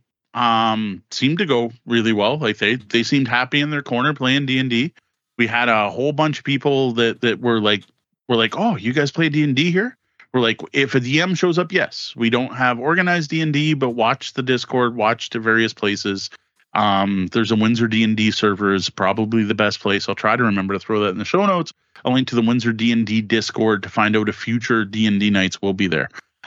This wasn't something that like we prearranged. It was just, they're like, hey, can I run D&D? Sure, go. Like, so that went really well. Huge variety of board games played. I'm not even come close to talk about everything that got played. No young kids this time, which honestly, I appreciate that. Like, yes, I want it to be a family-friendly open game night, but it is a bar and there are people drinking. And it's definitely like I still made sure I had copies of stuff like Drop It and whatever. But it's definitely easier to run a game night when there aren't kids. Yeah, while I did enjoy the families taking part, it was great to have them out there and have that experience for everyone. There is something to be said about having a slightly older crowd, especially when you're at a bar. Yeah. It's funny. You mentioned the D&D and I'm like, oh, am I going to have to one of these days promise a masks game at at a barbershop? There may be that may have to happen sometime. I may have to build a one shot. I'd play. So I probably wouldn't actually. No, you wouldn't. you got way too much going on at those nights. I want to play, but I'd be too busy. Though you never know. So that was one of the things that was a little different this week. Is everyone kind of did their own thing. Like they showed up with their own games and wanted to play their own games, and they gathered their own groups of people to do their own thing. So I did teach a few games, but I got to play way more than I usually do, which was kind of nice for a change. There were actually points that like Gwen and I are like, no one needs any help. Like, why don't we sit here over here and play some Star Realms, right? And then there was a point where I like Ian was just kind of standing around, and we're like, everyone looks happy. They're doing their own thing. There was there was a group that sat there the entire night, and all they played was the new Sentinels. Is it the Mutants and Masterminds version of Sentinel? Yeah. The M&M version, which I can't remember the name off the top of my head. So yeah, there was a group that ends up, they own absolutely everything Sentinels of the Multiverse, have a spreadsheet where they log who played what hero against what villain, so they never repeat, and have gotten to the point where they're almost done. They have 6 more combos they haven't done, and are going to have to switch to the higher difficulty level and start the spreadsheet over. Had no idea this version existed. So they were like, oh my God, you have a version of Mutants Mastermind we've never seen. Can we take this and play? And I'm like, do you know how to play? Because I read the rules once, and it's going to be a really rough teach, but I'll do it. They're like, no, we know exactly what we're doing. We own everything. I'm like, go for it. So they played it all night, and I guess it's great. They were like, oh, this is fantastic. They said it was halfway to 2nd edition, because I guess there's like a revised essential, some new version of Sentinels of the Multiverse. Right. Whereas this game was like 2.5. It's like, it's not that, but it's way better than the revised edition or whatever. So that was neat. I got to play some stuff. Started off with Tapple. Everyone was just standing around waiting for food. So that just at the beginning, everyone's like, well, I don't want to start something because I have food coming. So I'm like, here. And I threw Tapple in the middle of a table. That went well enough for a couple rounds. But like, as soon as one person's food came out, they're like, all right, let's put Tapple away. The biggest hit of the night, big surprise for me, was Click Clack Lumberjack, which I just happened to grab. I don't even know why I grabbed it, but I haven't played my copy of Click Clack Lumberjack.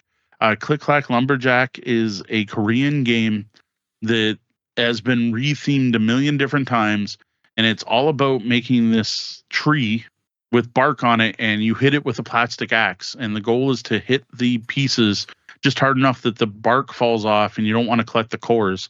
Man, people were loving that. that was the what's that? What are they playing? I get to hit things with an axe, and it just kind of baffled me, because the month previous, I brought out Riff Raff. I'm like, Riff Raff has a gimbal and this boat that's swinging everywhere, and like, I figured people in it, no one wanted to play Riff Raff. I basically forced 2 people to play Riff Raff, and they're like, no, I don't like having the reaction trying to catch things. But Click Clack Lumberjack, huge hit. See, so there's a game I dusted off. Makes total sense to me. Riff Raff is a focused, you got to be in the moment, you got to be fixated, you got to have the reaction time, which doesn't go well with adult beverages. Whereas hitting a tree to knock things off, that's right up there with Drop It. I mean, I can totally see that going over and being a big hit. Now that one, I got videos of multiple different people hitting the stack. So look forward to some shorts and possibly TikTok or Reels. We're trying to do more videos, the short form videos that are popular with the kids these days. We're trying to do more of that, and I got some good videos. So you can look forward to seeing those. Boop! I finally had a boop failure. A couple came in. They were holding the game, and I went up and I was like, hey, you interested in learning boop? They're like, sure. And I'm like, it's a game about cats bouncing on a bed. I can't say what they replied to that, but it had to do with cats. And then we went back to the table, and I taught them boop, and they looked a little confused. They seemed to have the basic rules. I sat down, and I was in the middle of a game at the time, and I continued playing that. And then I didn't even see any cats put up before they just wiped the board and put it away. And then pulled out Ticket to Ride, which they had brought. Ticket to Ride, some version, I don't know, Marklin, I think. So I'm like, all right, whatever. I finally saw a boop failure. That said, though, another couple showed up later in the night who ended up being one of the employees who just brought their boyfriend out to have some drinks, and were like, oh, you guys are playing board games. And I showed them boop, and they loved it and played 6-7 rounds of boop. But we did finally see, I have seen boop is definitely not for everyone. Well, you know what? If you show up expecting to and wanting to play TTR, boop is not Ticket to Ride. It's not. So you are definitely not getting the experience you were aiming for if that was your goal in coming out.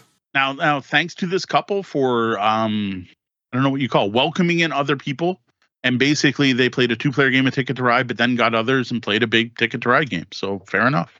Again, people kind of did their own thing. It was nice. There was lots of people willing to teach games they brought. During a slow point, I said there was multiple times. Ian and I'm like, Ian, you want to learn something new? And he's like, what do you got? So I showed him Kapow. We played just the basic rules, which are okay. I much would have rather played with characters. I wanted to show it off to him. He had a good time. He dug it. He really liked the way the dice worked. We definitely have a problem with one dice side that won't hold faces though. Which eventually you're just like, when the rest of that die is fold, you're like, well, the blank obviously equals this. So that's a little disappointing to find, but he did dig the game. He's going to try to get it in at the store because he thinks it'll do well because they have a good working relationship with Wise Wizard. It's easy to get Wise Wizard stuff. So Ian, Doug Kapow, I enjoyed teaching again. I'm getting a little better at getting across what you need to watch for and what you should do, as opposed to just hear mechanically how it works. Next up was some Star Realms, and this is funny. So I played Star Realms with Gwen, who had played before, and we're playing. Ian's walking around, doing his thing, being host, and he looks over and he's like, wait a minute, I've never seen that Federation ship. Is that new art? Wait, what's that about? What card is this? And then I'm like, it's Star Realms, Ian. It's the Frontiers version, came out, I think 2019. It's not new, but it's the latest box set. He's like, wait, a box set? I'm like, yeah, it's a 4-player starter set. He's like, a 4-player version? A Star Realms? I thought it was 2-player only. I'm like, no, there's always been rules for playing multiple players. Most people played it solo, or like 2-player. He's like, oh, that's really cool. And he's like, wait, I haven't seen that either. And I'm like, he's like, is this all new cards? I'm like, yeah, it's a completely new deck. I don't remember, 80 cards, whatever comes in Star Realms. He's like, I got to get this. And I'm like, not only that, this is the solo and cooperative version. He's like, what? Solo, cooperative Star Realms? He was freaking out, like literally freaking out. He's like, I got to get this. And then he took pictures of the box from every side so that he could bring it back to Jeremy and be like, how come we don't have this in the store? So that was kind of amusing.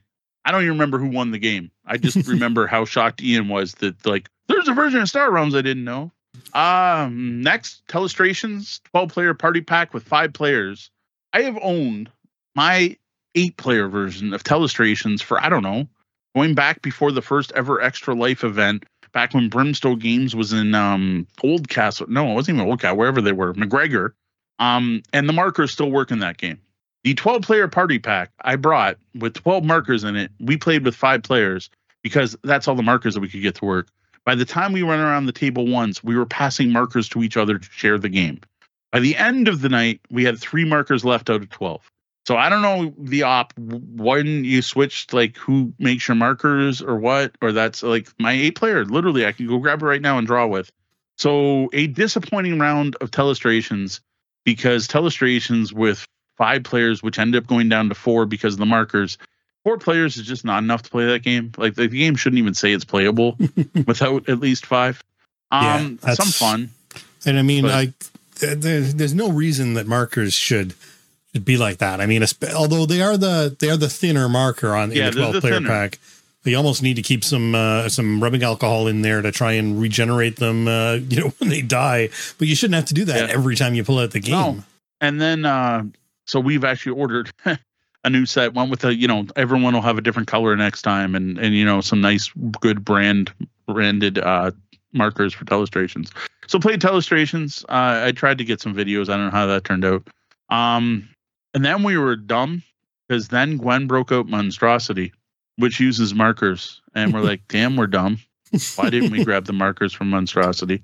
But anyway, Gwen ran 3-player game of Monstrosity, which I don't know if the box says you're supposed to play 3 players, but we did run into a rule problem. So part of the game is you vote on who you think drew the best monster, and you can't vote for yourself. And with only 2 players, that means you point at each other. And you each get a point because you tied. And while the fact that Monstrosity should just be a party game and no one cares about the points are completely broken with only 3 players. Like, they don't work at all. But I'm going to look it up. It is 3 to 8. The community says 4 to 8. The community says 4 to 8 plus, but the listing says 3 to 8. So yeah, if you were going to play with points, you can't play it with 3. Like, it just doesn't work. Like, if you're going to play Monstrosity, which I totally get, play it without caring who wins. That's fine. But if you want to mark score, if you care about who's going to win the game, don't play with 3. It just doesn't work. The scoring system is completely broken. That is from Gwen, though. I will admit I didn't reread the rules. Maybe there's a 2-player variant somewhere in there that I missed.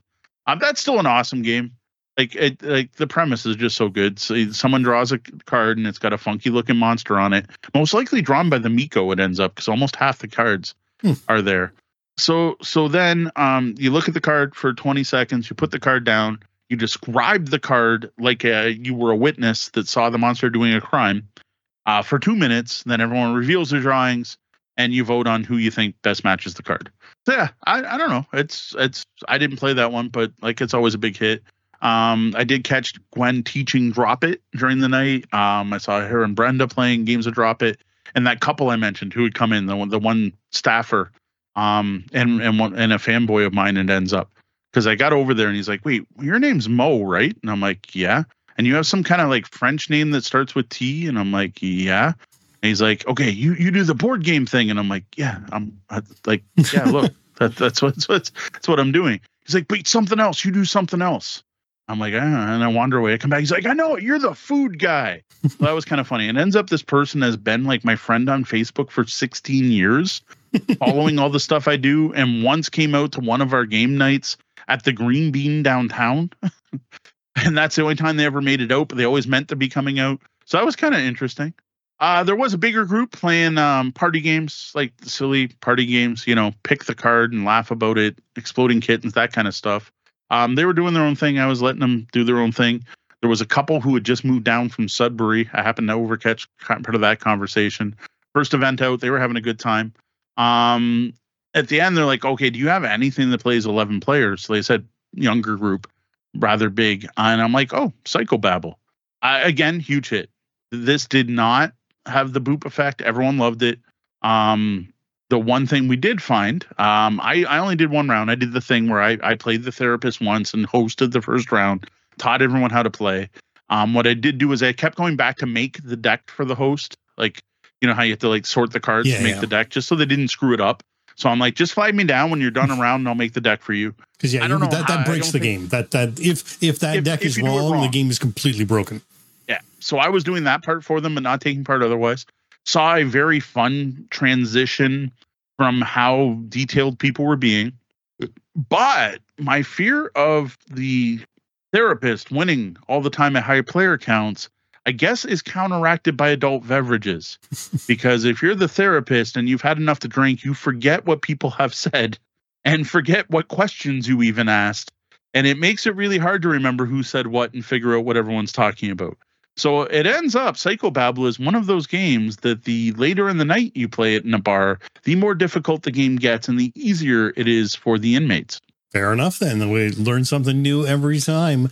But yes. I mean, yeah, Psychobabble is such a fantastic game, and it's not surprising that it was a hit there, especially in that the adult beverage format.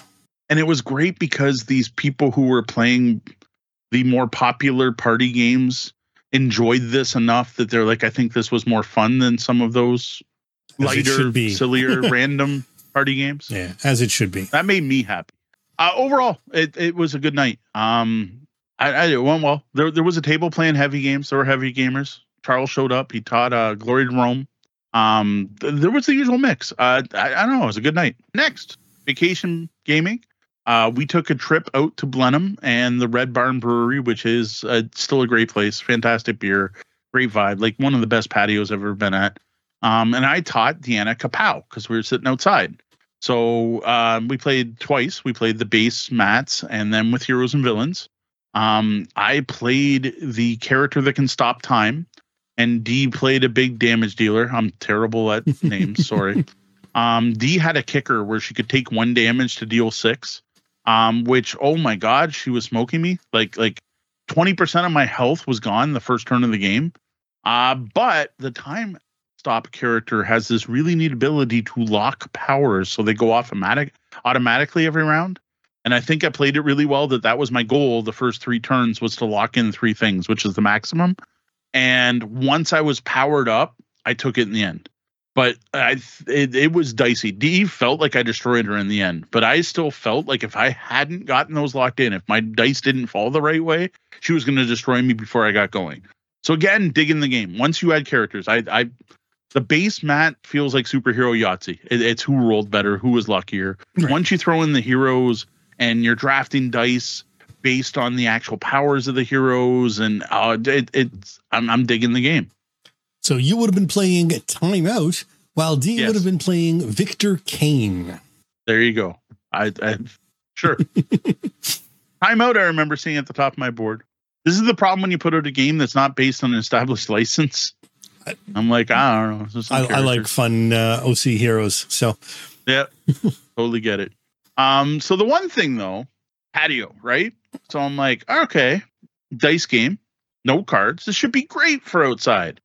The wind says no, especially the screen problem. You wouldn't realize how hard it is to hold up your screen and roll 6 to 7 dice and place them with one hand while you're trying to hold your screen with the other. Like, right. So it ends up, despite the fact that it was more, it should be weatherproof. If there is any wind, unfortunately, you're going to need to play inside. That's unfortunate. You need to get little weighted bags or something to hold down. Something. And even like the little plastic faces for the dice are light. Because here's your complaint. The complaint you had said, some people mentioned the dice are light. They're light enough to blow in the wind. Oh, wow. Okay. So are the little faces that you put on them. Played quite a bit of Star Realms, multiple rounds at the Grove Brewing Company. Then more games the next day on the patio at Bandit Goose. Still loving Star Realms. What I need to do, and we haven't been doing, is we're just playing 2-player. Like, we're still just digging the new cards. It's still refreshing and new, and still Star Realms and intimately familiar. And it's one of those games that now Deanna and I have played so many rounds of it that it's casual enough. It's like playing Racco, even though it's playing Star Realms, because we played so much, right? We're just like, yeah, and I buy 2 cards, and we're chatting, and we're talking about other stuff. What I need to do is I need to dive into the campaign and solo stuff more. Not the campaign, the I can't remember what it's called. The cooperative and solo, and then there's the champions. See, this is why detailed show notes sometimes help more. Whatever it's called, the giant cards that you battle against. We haven't tried many of those, so I think that's the next step with that. Did not play Racco, despite the fact that I had a Facebook memory come up today to say no trip to the county is complete. Well, I guess it was incomplete because we did not play Racco, but there was a copy of Yahtzee in our room, which just amused me because it's like everyone who ever played, instead of throwing them out, just left their score sheets in the box. And there were tons of them, like not hundreds, but like there had to be a pile of 20, 30 score sheets in there, which is kind of amusing. I'm like, wow, it's cool. People are actually using it, right? A form of box stopping. Yes. Yeah, basically. So yes, we played a round of Yahtzee. Yahtzee's not terrible. Now, but did you play a single round, or did you play a triple Yahtzee, like a game of triple? just a single round of Yahtzee. See, to me, Yahtzee, a single round of Yahtzee is no fun. You've got to play the triple and be able to, spread out across the 3. Yeah, no, we just played the standard, double check the rules. There are rules in Yahtzee I forgot about. I'm trying to think of what they were. The big one was if you Yahtzee more than once. I didn't know that rule. Oh, it was if you fill in more than so many spots on the top half, you get a bonus 36 points. Yeah. I totally forgot that rule. But once we ended, we compared our score sheets to others. We played better than most people, but man, there are some I don't know, Yahtzee masters out there or really damn lucky people. I'm not sure which it was, but I'm like, wow, we got 200 and something, and D got 300 and something, and someone here's got 6. I'm like, how did you do that? We played 3 rounds of Point Salad. That happened to be over at the Grove Brewery. Still digging Point Salad. We did the whole 2-player thing where you play, like you split the deck in 3s and then you play 3 rounds and total your points. So we did the Yahtzee thing, but we did it with Point Salad, I guess. Still digging that one. The big one that I think people want to hear about, though, is Distilled. Broke this out at the Red Lantern Coffee Roasters, I think is their full name, Red Lantern Coffee Roasters. Dig that place. Unfortunately, only open till 3 or 4. The bad part was I did the unboxing video for this, which we'll probably put out pretty soon, but I hadn't punched the game. And it comes with nice deluxe grain trays inserts. But remember 2 episodes ago and us talking about how one of the best quality of life things is something in the box top or something included in the box that tells you what goes where? Yeah, that's not in Distilled at all. There is a diagram from game trays that first of all tells you the thing that I've never actually seen in a game, but I say as a pro tip all the time, to take your punch boards and put them on the bottom, because that pushes up your inserts so that it's still flush with the lid. That was actually in here. So it's the first time I've ever actually seen a board game recommend doing that inside. And it shows you what order to put the trays in, but not what goes in the trays. And I can't remember if I shared it online, but I took a picture of us trying to sort this game. And there's just a lot. There's all kinds of labels and there's all kinds of cards. And so tray A goes on tray B, which goes next to tray C on top of tray D. But it's up to you what you put in any of that shit. Yes. And eventually I found a video from the designer of the game who said, you're free to put what you want where, but here's how I do it. Which I'm like, no, just tell me how to do it. Like, please, at least give me the optimum way. Well, I suppose they're trying to sort of hedge their bets there, because some people, if they say this is how you do it, someone will guaranteed say, oh, you're wrong. It's way better if you do it this way. Yeah. So then they're just sort of foregoing that problem and saying, do it however you want. It's up to you. I guess. I still would have much rather had a picture of here's how we prefer to sort the game, though you may be able to find a better way or something. Yeah. Fair. Next problem, you've been to Red Barn. You know how big those tables are. And they're not huge. They're not like my gaming table, but they're not small. Oh my God, is this game a table hog? Jeez. I totally did not. I don't even know how the guy gave us a demo at the table he had it at. There must have been stuff that was not in play, because there's multiple boards out. So there's your player boards, which are significant, like bigger than Terraforming Mars, large player boards. There's a scoreboard, which takes up a surprising amount of stuff. There's what they call the market truck. So there's this truck that you stack discards on. There's the standard market that's ridiculously long. It's almost twice the length of a player board. You're then going to lay out 3 rows of cards that are the deck plus 3 cards. You're going to have a place to put your money that's in 3 denominations. You've got your recipe cubes in 3 denominations. There's just stuff everywhere. Like, it basically took up an entire table at Red Lantern. And then the second game we played it at the Sandwich Brewery, and we had to put 2 tables together to get this to fit. And this is 2 players. It's just D and I. And the game, I think, plays 5. And for an example, when we played Castellans at the Red Lantern, at the Red Lantern, we had 3 players of Castellans plus like rule books spread out and boxes open and on the table. I mean, we kind of took all the space we could take. Really, we weren't neat about it. Yes. And still, and you know, we used that table. So it's a sizable chunk of table you get there. Yeah. I was a little shocked. I didn't realize that. Not a good bar or coffee shop game, despite the fact we played it. They clearly did not have it all out on that demo then, because that demo table was tiny. Yeah, it wasn't that big, right? Like I'm trying to picture what they had out. I don't know. I had to look through my Origins pictures and see if I took a shot of that. Like, I know he didn't do a full game as a quick demo anyway. All right. One of the things this had, so we've got one quality of life improvement that it gave me. I will say the game trace inserts are nice. They're branded. It looks like a barrel. It looks like a whiskey barrel. The trays are great for holding the resources. Everything's the spots to hold the player pieces. They're all uniquely shaped as well as colored, and they actually match the player boards. Like and then the clipboard is dual layered. Like, it did almost all of the quality of life, including an onboarding book, which was fantastic. It was a very well done onboarding book where it gives you a standard market to lay out in the middle. So you have a standard setup. Everyone has set characters, and then it walks you through, and it looks like the book's fairly thick. It's literally only 1 turn. So 1 turn of the game where it literally said, you buy this, then you buy this, then you buy this, then you buy this. But it was like, you buy this because your character specializes in this and you want a long-term plan to do this. You're going to buy this because by turn 2, you want to distill your unique brew. And you are going to take this because, and it explained why you're doing all this stuff. And by doing that, teaches you every possible option in the game. But when you're only playing 2 players, you only see 2 players worth of options. So like, then we're partway through the turn and it's like, you'll note that Sweden doesn't have this. And I'm like, no, because we're playing 2 players. There's no Sweden here. So it was well done, but it was awkward. Like I don't know how you do it better though. Like it's set up for a 5-player game. If you have less than 5 players, do you set up all 5 and have everyone play multiple characters? So it's like almost awesome onboarding. So what I ended up doing with Deanna, and I don't know how well it worked for her, she is not good at learning by me reading. So I think a lot of it wasn't sinking in anyway, because that's just not how she learns, is that the player teaching, say, if Sweden was playing, they would have done this. If Japan was playing, they would have done this, to maybe at least get to those outliers. Yeah, that's an odd one. You almost kind of want to set them all up and play them all, and just sort of like everyone, right? Yeah, everyone does it, even if again, you're only playing one turn anyway.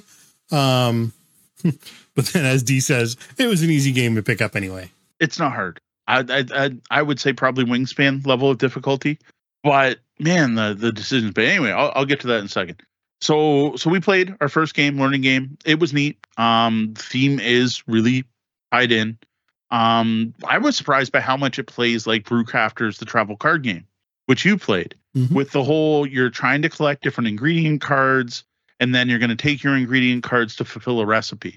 And that felt very similar. You're literally buying ingredients, except you're also buying a bottle to put them in and something to age them in, or not even age, but something to brew them in. Sorry, I should say, because sometimes you age, some you don't. The trick, though, that it's not in Brewcrafters is you never know if it's going to work in this game. So you have to grab at least water. You have to grab at least yeast, and then you're going to grab at least 1 sugar. Until you have those things, you can't brew anything. And in this game, you are going to brew 1 thing every turn of the game, and the game's only 7 turns. You're only going to ever brew 7 things. And if you ever fail at brewing completely, you played wrong. Like you want to brew something every turn. So you need those 3 basic ingredients. But then you're going to take those ingredients. You're going to add in alcohol based on the number of sugars you have. You're going to shuffle that hand, lose the top card and the bottom card, and then look at what you're left with. And basically, all you're looking for at the beginning of the game is, do you have any sugars left? If you have no sugars left, you brewed moonshine. If you have sugars left, you brewed vodka. Now, you can also then learn other ingredients where, like, gin requires a metal ton and at least 2 plant sugars to be able to, gin was fruit sugars specifically. And I'm not going to get into how to play the game. But that whole mash thing with the top and bottom. Now, what I didn't realize is I'm not a distiller. But I guess that's what you really do, is they call it the mash. You mash all this stuff in your giant ton, and then you bleed off the top, and then you suck out the bottom, which is called bottom and topping, which I realize there's other connotations to that. Well, that's what you're doing with your deck, right? You're shuffling it, you're mashing it all together and moving the top and the bottom. And that thematic tie-in was really cool. There were some other interesting thematic tie-ins. Like, well, everything you bottle your stuff in, you then make a glass collection that you save and you put off to the side on your shelf to show off the cool glasses you've made. And that's a little set collection thing. The whole thing just seemed really neat. And I really liked the mash thing. You could take risks. You could be like, I'm going to try to brew gin and I'm only putting 2 fruit sugars in my entire deck. Well, if one of those is the top or the bottom, you're going to fail at making gin and end up making vodka. Or you can make sure to put in 4 fruit sugars. That way, no matter what, even if you got a fruit on the top and the bottom, you're still going to make gin no matter what. And I liked that you had that. You're like, you could push yourself or not. And the amount of asymmetry, there are a ridiculous number of characters in this game. I didn't count it, but it's got like 20 or 30 different regions of the world. And everyone has its own unique recipe. So that was really cool. There's whatever H, what's that get you to? A, B, C, D, E, F, G, H. So there's 8 different tasting boards that you can play with, and that's the different booze that's in that game that you can brew. So you can mix and match those. Just really neat game. Interesting. I'm looking forward to trying that. As much as I'm not a drinker, that one speaks to me more than the Bavarian drinking tour. Yeah, Belgian beer race. Fair enough. What was amazing is the first game. Yes, it led us through the first turn. You're playing 7, so we deviated. We both tied. And I'm like, we just played this. So it's half an hour per player once you know the game, which seems pretty accurate so far. But that first game was 2 hours long. So we just played a 2-hour long, and again, I'm going back to those buckets, Euro game, where like we're fighting. Like this barrel gives me 1 point or 2 if it matches the region of my booze. So it's not like we're scoring, 25 points every time. We're scoring 2, 3. I scored 6. Okay, I made my signature brew. I actually got 23 points. Oh, wait, it's 22 because of this. And our end score after 7 rounds, we were exactly tied. We had over 100 points, nickel and diming it, right? Like in this game, I've noticed you tend to have like 2 to 3 big batches, but everything else, like, yeah, I get about 6. Yeah, I get about 4. I get a couple bonuses here. Yeah, I've got whatever. I've got $15 left at the end of the game. That's worth 3 points. I couldn't believe we tied. The tiebreaker, I ended up winning. Second time we played, using the standard rules, everything randomized. I gotta say, when you first start, it is really hard to get that direction. So I now totally get why the onboarding is written as it is. Because it basically tells you, you look at the goals you have in your hand and look at this and form this long-term strategy, and you're going to buy these things towards it. Because without that, I was like, what do I do with all this stuff? All right, I picked a character. I'm from Jamaica. My specialty is a rum. I spent the first 3 turns getting ready to brew my special rum without noticing it has to be aged, and I didn't have any barrels. Mm-hmm. So, like, man, playing it all randomized was hard. And then you're like, what do I do? Do I lean into the fact that because I'm from Jamaica, any glassware I buy costs 1 less? Or do I work towards my personal goals? You get 3 randomized personal goals at the beginning. And one of my randomized goals is brew Asian booze. Well, on the recipe card, there's 2 Asians, but both of them require this like clay pot to age them in, and that's not anything that goes with my character. Or do I do this other one where I want to have the most money left over at the end? Or there's these things called Spirit Awards, which are dropped from the onboarding version. So again, great onboarding, right? Skip part of the game. Don't even put it in there for your first play. Spirit Awards are one of those first to get it claims it. Should I work towards those? Or should I do something completely different? It was just so different than that first onboarding game. I was like, wow, there's a lot more going on in this game than I thought. So yeah, digging it so far. I think it's to be better with more than 2, though it played great with 2. I'm really looking forward to it. I'm glad it works as 2 as well as, seeing more folks in there too as well. So Roger's calling out from the chat, and I've heard this Obsession is from the same designer. You like Distilled, but liked Obsession more. They both have a similar type vibe to them. I have not played Obsession, obviously. All right, to not make this go too long, the other thing we did is Dyson Logos, the mapper extraordinaire, came into Windsor. We met at Armando's in Amherstburg, and Dean Lister, one of the best pizza chefs in all of Canada, was working. We got some slices. The rain didn't break, so that was nice. We went down to the Navy Yard Park in Amherstburg. This is a beautiful park. Ate some pizza. They were duly impressed. Then we drove to Cava, and we played some point salad, and it was a huge hit. And it was nice because Dyson is a war gamer. He literally had played championship level Risk, and has won competitions for Risk 2189. I don't remember the exact version. Was telling us all about his strategies in this particular version of Risk, and one of his calls to fame was that by turn 2, I can generally predict with 90% accuracy who's going to win a game of Risk. Also into war games. So he's newer to hobby board games and isn't so great on the Euro thing. So point salad was perfect. It was just enough. His girlfriend Jess also is fairly new to hobby board games and was a little intimidated by all the icons on point salad, but like we played 3 rounds in a row, went over extremely well. Point salad, big hit. It is such a great welcoming game. It is. It's got a lot there. I can see how someone could look at it and go, "Oh, this is scary." But again, 30 seconds later, you're like, "Oh, never mind. Then here, give me all your eggplant. I'm gonna, I know there's no eggplant in there, but cucumbers or something. Yes. I don't know." Yeah, and we had the thing where we finished the first game, and Dyson's like, "Okay, now that I get it, let's play again," which is always good to see as someone introducing someone to a game. Then we broke out Deadlies, which I don't know how much we talked about Deadlies yet. This is a Smirk and Dagger, might be Smirk and Laughter, whatever. I don't think we've actually talked about it on the show at all yet. I know we mentioned that we played it. Because we might have talked about it on our Origins episode. I think we mentioned that we played it, but I don't think we ever actually discussed it. Okay, so Deadlies is, I hate saying gamers anything because it sounds gatekeepy, but I'm going to say it, Gamers Uno, or Uno for Gamers. It is a void your hand card game where you are trying to play all the cards from your hand to win the round. Though in this particular game, You don't win the round. What happens is you have a little life counter that starts at 6. First time you void your hand, you turn it to 4. You get 4 new cards. Next time you void your hand, you turn it to 2. You get 2 new cards. Then the next time you void your hand, you go to 0 and you win the game. So it's the first person to void their hand 3 times that wins, which is awesome because then there's no scorekeeping, there's no Uno rounds, and there's no player elimination. So that's one of the things it does right.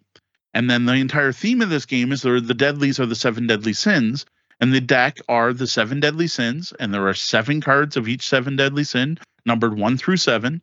And then there are 2 special cards. There is an 8, which counts as any of the sins, and then there is a 0, which purity, which lets you collect this halo card that lets you instantly win the round if you can get it played. And then each of the sins does something different. Again, not a full review, so I'm not going to get into it. But there's like greed, where you're going to play random cards to other players, and if you play 2 of the same type of card, you pick them all up. Otherwise, everyone else picks up the cards. There's pride, where you ask someone else, are you prideful? And if they have a pride card, they reveal it. And then you have to draw a card. If they don't, they have to draw a card. There's whatever, all the different sins, gold to empty your hand. And the neat part in this that I've yet to see in a game, and I'm sure it's probably out there with hearts and spades and standard playing cards, is when you play your cards, you can play either a straight 1, 2, 3, 4, 5, 6, 7, or just 5, 6, and whatever cards the highest number goes off. So I could play 1, 2, 3, 4, but I have gluttony on top. So gluttony is the power that goes off. But I got to get all of those cards out of my hand. Or you can play all the kind. So I could play 6 7s, and then I choose which of the 7s would be on the top of my deck, and that's what would go off. And I thought that was a brilliant way to play cards. Like, I just really enjoyed the feel of getting to play this stack of cards out of my hand because I happen to have a straight or all the same number. Yeah, no, and the once you get used to them, all the different sins are really fun. They really make it an interesting and fun game to play. We played that several times at Origins, and it was just really enjoyable to play. Even as a lighter sort of friendly gamers game, it was still a fun game to play. Sitting around at a bar. And then the one good sign from this one is when we sat down and they're like, "Oh, you're grabbing games." Dyson's like, "Jess doesn't really like competitive games. She prefer we were on the same side or doing kind of multiplayer solitaire." We finished Deadly. She's like, "Okay, maybe I like competitive games." So that was a good sign. And I'm like, it's a different kind of combat. I don't know, like you get the silly light take that games, and there's no bad feelings, and there's no I screwed you over, but then you screwed me, and then I screwed her, and she screwed him, and we're all screwing each other, and there's no bad feelings, right? There's no overly competitive. And I think that's the secret to that type of game. That's the stuff Smirk and Laughter tends to get right, and they did a great job on this one. Last game played was Birds of a Feather. Again, realizing what type of games they enjoyed playing, I went for something light. We went to Sandwich Brewery. Dyson got to try 3 local beers. We got a small charcuterie spread, and we played Birds of the Feather, which we've talked about quite a bit recently on the show. I don't know. We just reviewed it, didn't we? Yep. Did we review this one? Last week. I thought so. Yeah, we just reviewed this one last week, so you can listen to that. Again, it was a hit. We all downloaded the app. We used the score tracker. It went well. Dyson's only complaint is he's never coming back to Windsor because we don't let him win because he lost every single game we played all day. But other than that, he had a good time. We did wrap up at the High Mat, but no gaming there. And go to the High Mat if you're in Windsor. Place has fantastic food. We already talked about the schnitzel. Yep, we talked about schnitzel. All right. Well, how about the coming weeks? Anything specific planned? Not really. There's lots to get done before we head out of town. And as I mentioned, there's a dedication for my dad this weekend. So the next time I'm going to be gaming, it'll probably be something like Telestrations with my aunt and uncle on their farm. I am going to bring Point Salad because I tried to introduce them to Bean. And as I was talking, I said they're into very quick to learn games. And to me, Bean seems simple. But when you've not played anything like that, there's a lot of explanation to Bean and no, you can't sort your cards and why you might want to do things. So I'm hoping to redeem myself from recommending Bean last time and it not going so well with bringing Point Salad. I think that'll be the right complexity level. And while I may also pack some stuff for D or I to play with the kids, I think D would probably like it if I bring Distilled. Right now it's the new hotness. We're like, oh, I'm digging this. We're still figuring out strategies. We're still finding ways to play, and we've only ever played with the one tasting board so far.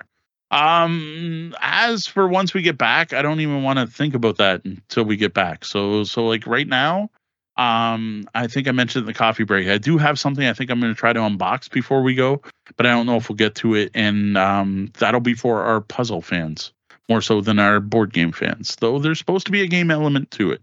All right, fair enough. Well, let's move on then. Before we start locking things down, let's take a moment to thank a selection of our Tabletop Bellhop Patreon patrons.